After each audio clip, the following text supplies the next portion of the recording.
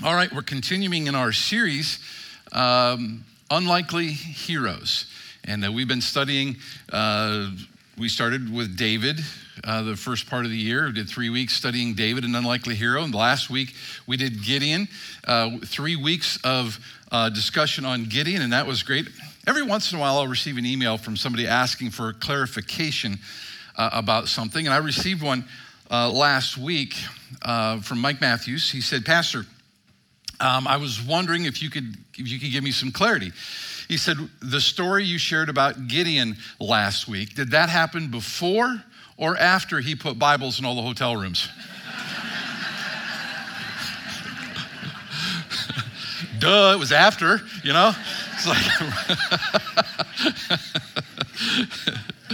Today we're going to introduce a new character to you. Our next unlikely hero is the prophet Elijah. Elijah lived in the period of the kings around 850 BC.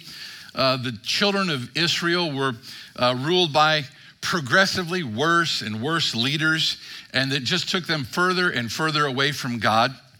The reality is we don't know much about Elijah's early life. We don't know how God called Elijah or how it is that the circumstances were such that he was called to this occasion, but we know that he was a prophet of God and that he showed up during the reign of Ahab.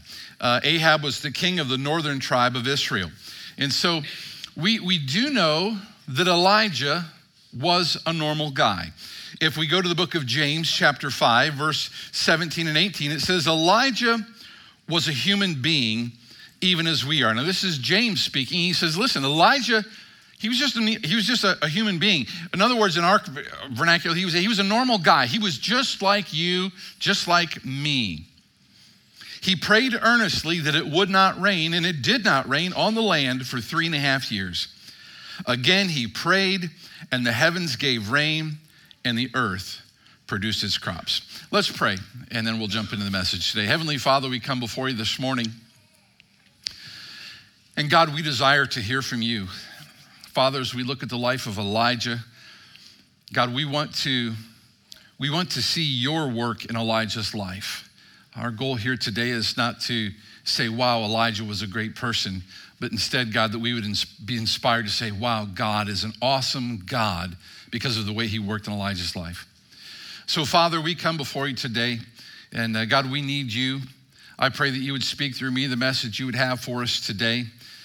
Father, that you would give us ears to hear and eyes to see and hearts that are willing to receive what you would like to share with us this morning. So, Father, we just dedicate this time to you. In Jesus' name we pray. Amen. Now, in the passage that I just read from James was talking about the effective prayer of a righteous person and how powerful that was. And we see that Elijah was just a human being. And the point here is that, you don't have to be elite. You don't have to be unique. You don't have to be special. God uses ordinary people. He uses people like you and people like me and the person sitting next to you. Elijah wasn't perfect. He was fallible. Elijah was sinful. He was mortal. He was limited. He couldn't do anything he wanted to do, but he could pray, and when he prayed, he stopped the rains. Amen? The point that James is making is that Elijah's power doesn't come from Elijah. It comes from God answering Elijah's prayers. And not because Elijah was special, because he was common and ordinary just like you and me. You see, Elijah surrendered his normal life to an extraordinary God, and incredible things happened. We're going to see in a few minutes that God answered Elijah's prayer, and it affected a lot of people's lives. In fact, the answer to Elijah's prayer even affected his own life in a powerful way. But for you to understand Elijah's story, you have to understand a little bit of the context of the world in which he was living. Elijah enters the scene during the reign of a wicked king named Ahab. Ahab was a lousy leader. He was a weak leader. In fact, he was one of the worst kings that Israel ever had. In 1 Kings 21, it says this, verse 25. There was never anyone like Ahab, who sold himself to do evil in the eyes of the Lord, urged on by Jezebel, his wife. He behaved in the vilest manner by going after idols, like the Amorites the Lord drove out before Israel. Now, this is a distinction I don't think any of us ever want to receive here, that the Bible says that he was the worst of the worst. He was as bad as they get. He was a lousy person. And part of his problem, if we're going to be truthful, was the fact that he married a wicked woman. And I advise against doing that, Don't do that, But he did. And he broke God's law by marrying a foreign woman, and in short order, Jezebel led Ahab to worship Baal. And together they built temples to Baal throughout Samaria. They hunted down the prophets of God and had them murdered.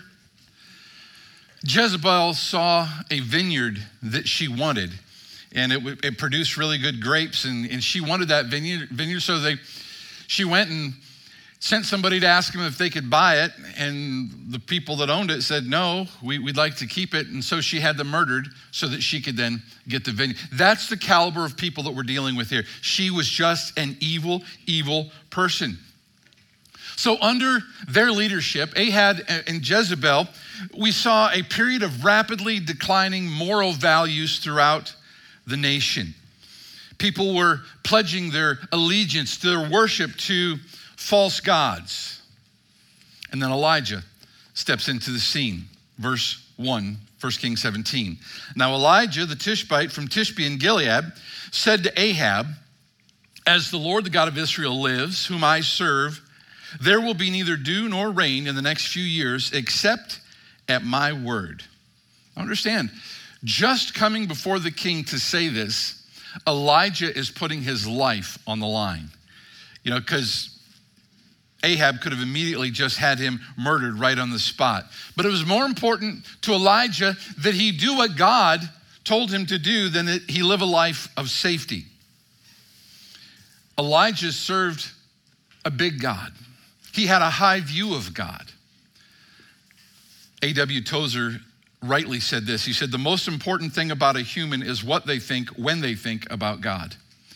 And I think there's a lot of truth in all that. We all need a high view of God. You realize that God is not the man upstairs, right? We need to have a high view of God. That's why in our youth department, that's why in our children's department, we teach our kids about God. We give them the biblical story of God's amazing works and what God has done throughout history. We teach them to study the Word of God, to memorize the Word of God, to know it. We share with them the miraculous events that prove that God was indeed God. We lay the foundation for moral truth by reading to them the 10 Commandments so they understand the basis of all laws. And I love the fact that Elijah emphasizes to Ahab that God lives. Aren't you glad we serve a living God? He's not a dead God. He isn't a fictional character in a book. He's not a legendary avenger fighting cosmic battles against other gods.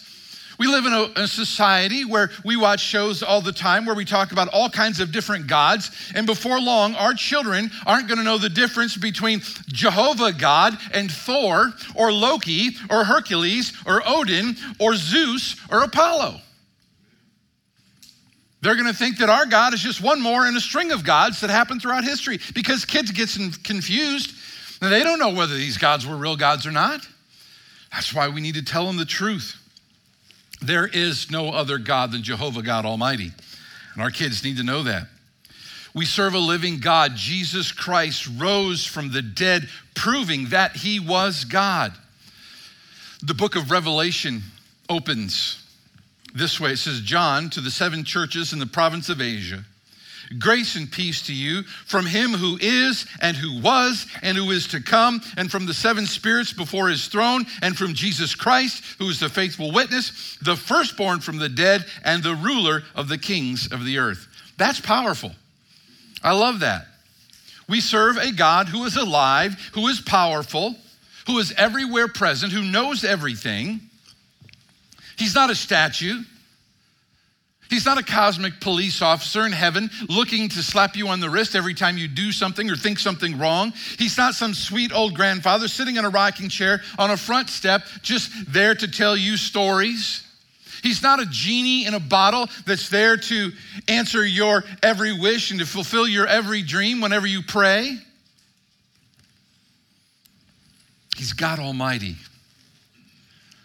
Elijah came to Ahab in the name of God Almighty, and he said, I serve the living God.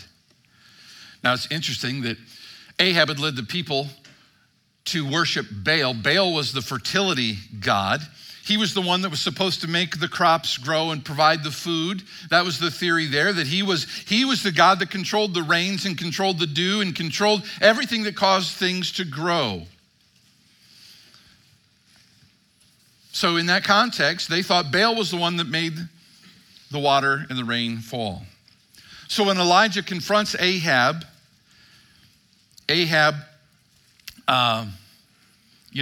is listening to Elijah, and Elijah says, I'm going to pray that the rains will stop. Verse 1, as the Lord God of Israel lives, whom I serve, there will be neither dew nor rain in the next few years, except at my word.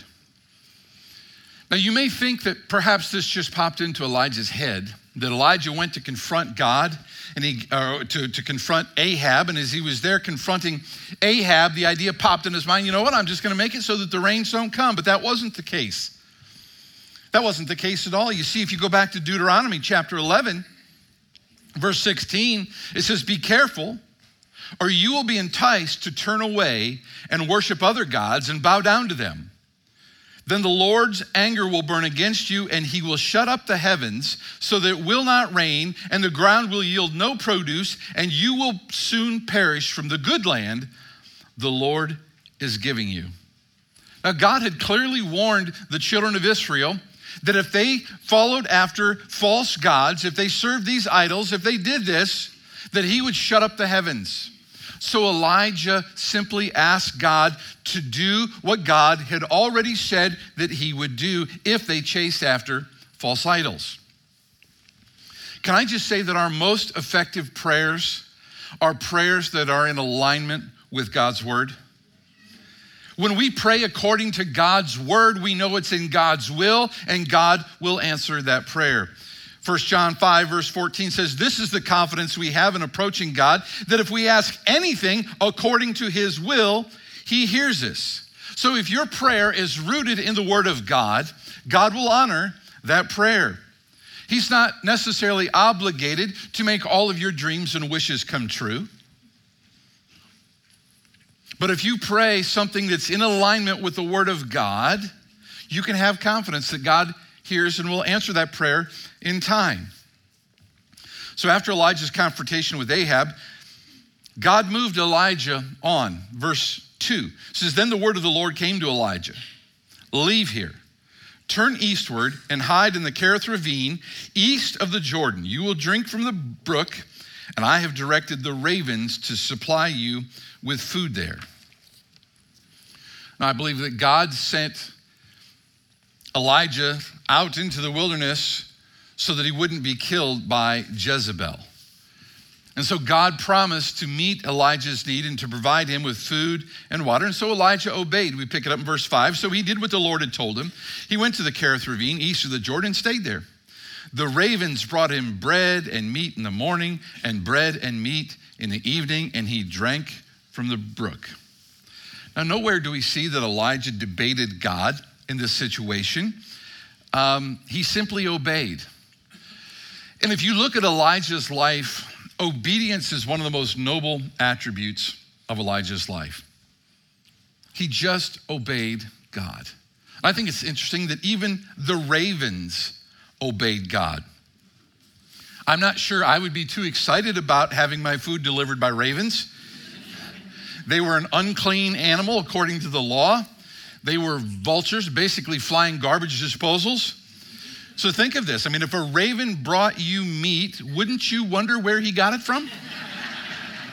I'd be afraid that he just scooped it up off a dead hyena, you know? I've heard that meat tastes funny. Sorry. Just wanted to wake you back up.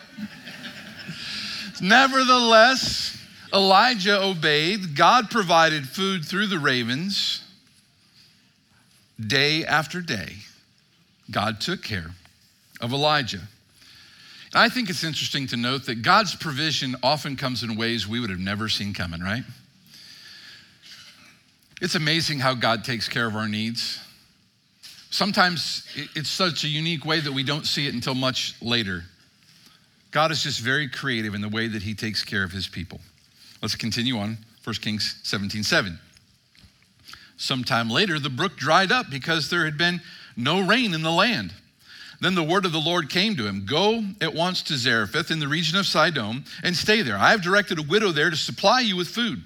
So he went to Zarephath. When he came to the town gate, a widow was there gathering sticks. He called to her and asked, would you bring me a little water in a jar so I may have a drink? I find it interesting here that Elijah is suffering the consequences of his own prayer, right?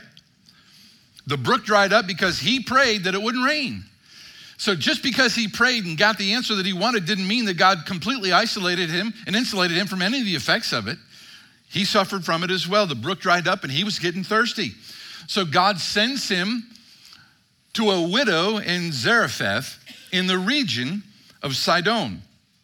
Now, had we taken the time to go back to 1 Kings 16, we would have seen an interesting detail that becomes important now. So I'm going to go back there and read one verse.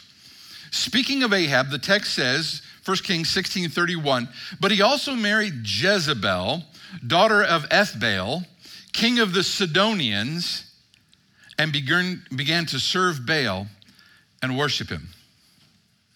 Jezebel's father was the king of who? The Sidonians. Where did God send Elijah? To the widow in the region of Sidon, the area where Jezebel's father was the king. God sent Elijah into the teeth of the tiger, right? Right to Jezebel's home region, right where she grew up, right under the nose of the wicked king. So for Elijah, that means vacation is over. Verse 11. As she was going to get it, he called, and bring me a piece of bread. As surely as the Lord lives, the Lord your God lives, she replied, I don't have any bread. Only a handful of flour in a jar and a little olive oil in a jug. I'm gathering a few sticks to take home and make a meal for myself and my son that we may eat it and die. Elijah said to her, don't be afraid. Go home and do as you have said, but first make a small loaf of bread for me from what you have and bring it to me, and then make something for yourself and your son. For this is what the Lord, the God of Israel says, the jar of flour will not be used up and the jug of oil will not run dry until the day the Lord sends rain on the land. So Elijah puts this widow in a tricky spot. She was already down to the last little bit of food that she had, and in her mind, she knew that this is it. This is the last meal. My son and I are going to eat what little we have left, and then we're going to starve to death. We're going to die. And now Elijah shows up on scene and says, but first, feed me. Feed me first. Wow, what would you do? Elijah reassured her with a promise from God that if you feed me first, I'll take care of you throughout the entire famine. And I think the principle here is obey God first, and he'll provide for you. Obey God first, and he'll provide for you. You see, obedience unlocks God's blessing. God wants us to be obedient to his word. Karen and I have seen this in our entire life. When we first got married nearly 31 years ago, we determined that we were going to tithe, give God 10% of our income, and we've done that from the day that we got married. And then over the years, we've given more and more and more, and God has provided for our needs over the last 30-some years. We don't give to get, we give because God wants us to be grace givers. We live by faith. We want to be obedient to God's call to be generous. We don't view it as an obligation. We don't get upset by it. We don't view it as a law that needs to be followed.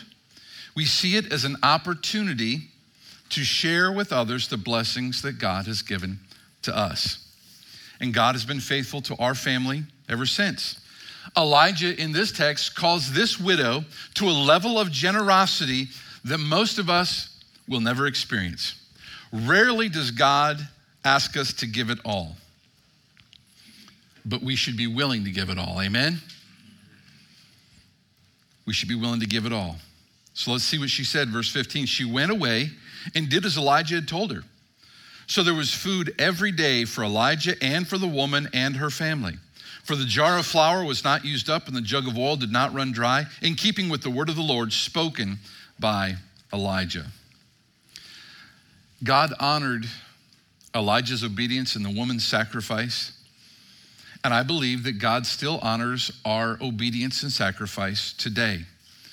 Like Elijah, we're called to honor the word of God. We're called to obey the word of God. We're called to walk by faith, to trust the promises of God. And when we honor God by walking by faith and living in obedience to his word, he takes care of us. And as we've already seen, not always in the way that you would expect, not always in the way that you want, but God always comes through. Dropping off food by the ravens was just an illustration of the ways that God can provide for his children and that he can do things that we would never even think of. You know, the obedience of the widow lady shows us that sometimes God puts our faith to the test. Sometimes God leads us to do something that's bigger or harder or more costly than anything that we've ever done before. And we have to face the question, will I trust him? Am I willing to go above and beyond? Am I willing to step out by faith even when it doesn't make sense? And you know what keeps so many people from being obedient to God, from the level of obedience that the Elijah and that the widow had? You know what holds most people back? Worry. Worry. We're worried that maybe God won't come through this time. We're worried that, well, what if I don't have enough for myself? So we rationalize, well, Lord, I'll obey, but let me get my ducks in a row first. Let me take care of my family, or let me take care of this, that, or the other thing. And then when I'm done with that, well, then, Lord, you can have or you can do or whatever you want to do, Lord, then I'll obey. Let me ask you, did Jesus ever talk about this? Well, as a matter of fact, he did. Jesus was teaching his disciples. If you turn to Matthew chapter 6, verse 25, Jesus is teaching, and these are the words of Jesus. He says, therefore I tell you, do not worry about your life, what you'll eat or drink, or about your body, what you'll wear. Is not life more than food and the body more than clothes? Look at the birds of the air. They do not sow or reap or stow away in barns, and yet your heavenly Father feeds them. Are you not much more valuable than they? Can any one of you, by worrying, add a single hour to your life? And why do you worry about clothes? See how the flowers of the field grow? They don't labor or spin, yet I tell you that not even Solomon in all his splendor was dressed like one of these. If that is how God clothes the grass of the field, which is here today and then thrown into the fire, will he not much more clothe you, you of little faith? So do not worry, saying, what shall we eat? Or what shall we drink? Or what shall we wear? For the pagans run after all those things.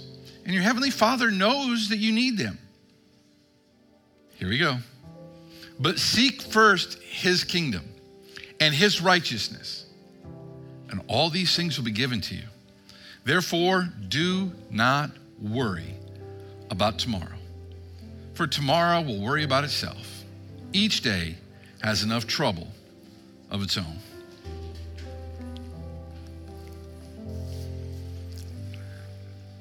For some of you, that's the message you needed to hear this morning. Stop worrying. Stop worrying. Look at your neighbor and say, don't worry, be happy, okay? Stop worrying. Stop worrying. Elijah saw some incredible miracles in his life. We're going to read next week about his most famous miracle. Fascinating story. But can I tell you that everything that Elijah saw in his life was directly connected to his obedience to God? James told us that Elijah was a man like you and like me. That means Elijah was an unlikely hero, someone who was used by God to stand against the wickedness in his generation, somebody who was used by God to influence his society. And I think we need some Elijahs today that'll step up in obedience to the word of God and stand against the Ahabs and the Jezebels of our day, to stand against the anti-God culture that is flowing through our schools and colleges and businesses. Friends, our society is not much different than the pagan world in which Elijah lived. They worshiped fertility gods, they promoted sensuality, they devalued women and children. Does that not describe our society? In this series, I'm praying that God will tap on the shoulder some unlikely heroes, that he'll put some thoughts and some ideas into your mind that say, you know what, I could do this, or I could get involved in that, or maybe God would say, I'm calling you into this, I'm calling you to go there, I want you to provide for that, I want you to do this, and I'm praying that God will just lay it on your heart, and there'll be some unlikely heroes that just stand up and say, I'll do it, I'll go, I'll give, I'll be obedient, I'll do whatever you want me to do, God. But what we can't do is just sit back, wag our heads, and say, well, just look at how bad this next generation is, right? Have we not been doing that for long enough? Instead of just saying how bad it is, why don't we start doing something about it? Why don't we get involved, be part of the solution? I think it starts by praying, by being willing to pray to God and say, God, I'll do whatever you want me to do. I'll do whatever you want me to do. When I got saved in July of 1983, that was my prayer. I didn't know any other prayers. I wasn't a church person. Went to a camp, heard the preacher preach, felt God speak to my heart. They said, you need to do that. Went up front. There were so many people there that they couldn't even talk to us. The pastor just said, go out and find a tree and sit down and talk to God. That was what I did. I went out. It was dark. Sat down at a tree, had no idea what I was supposed to do, but I just said, God, I'm sorry for my sin. I don't know what you want me to do, but whatever you want me to do, I'll do it. That was my prayer. This is not what I thought I was going to do. I thought I was going to business, thought I had all kinds of other things I was going to do, but this is what God called me to do. Maybe this week you just need to find a tree somewhere, lean up against it and say, God, what do you want me to do? Now, I don't know, God may or may not speak to you about something. He may already be speaking to some of you about something. Some of you right now got sweaty palms and your heart's racing and you're hoping I close this message really soon. I can see it in your face. You're like, and keep it moving, land the plane, I don't know. I have no idea what God may be speaking to you to do, or those who are joining us online, sitting on the couch at home right now. God may be speaking to you. You may be driving down the road, listening to this message. And God may be talking to you. Can I just say, just obey whatever God is saying to you to do. Just obey. Elijah did, and he was just a normal person like you and like me. I believe that God is going to raise up some unlikely heroes in these last days, and I hope it's you. Let's pray together. Heavenly Father, what a privilege it is to be used by you in any way.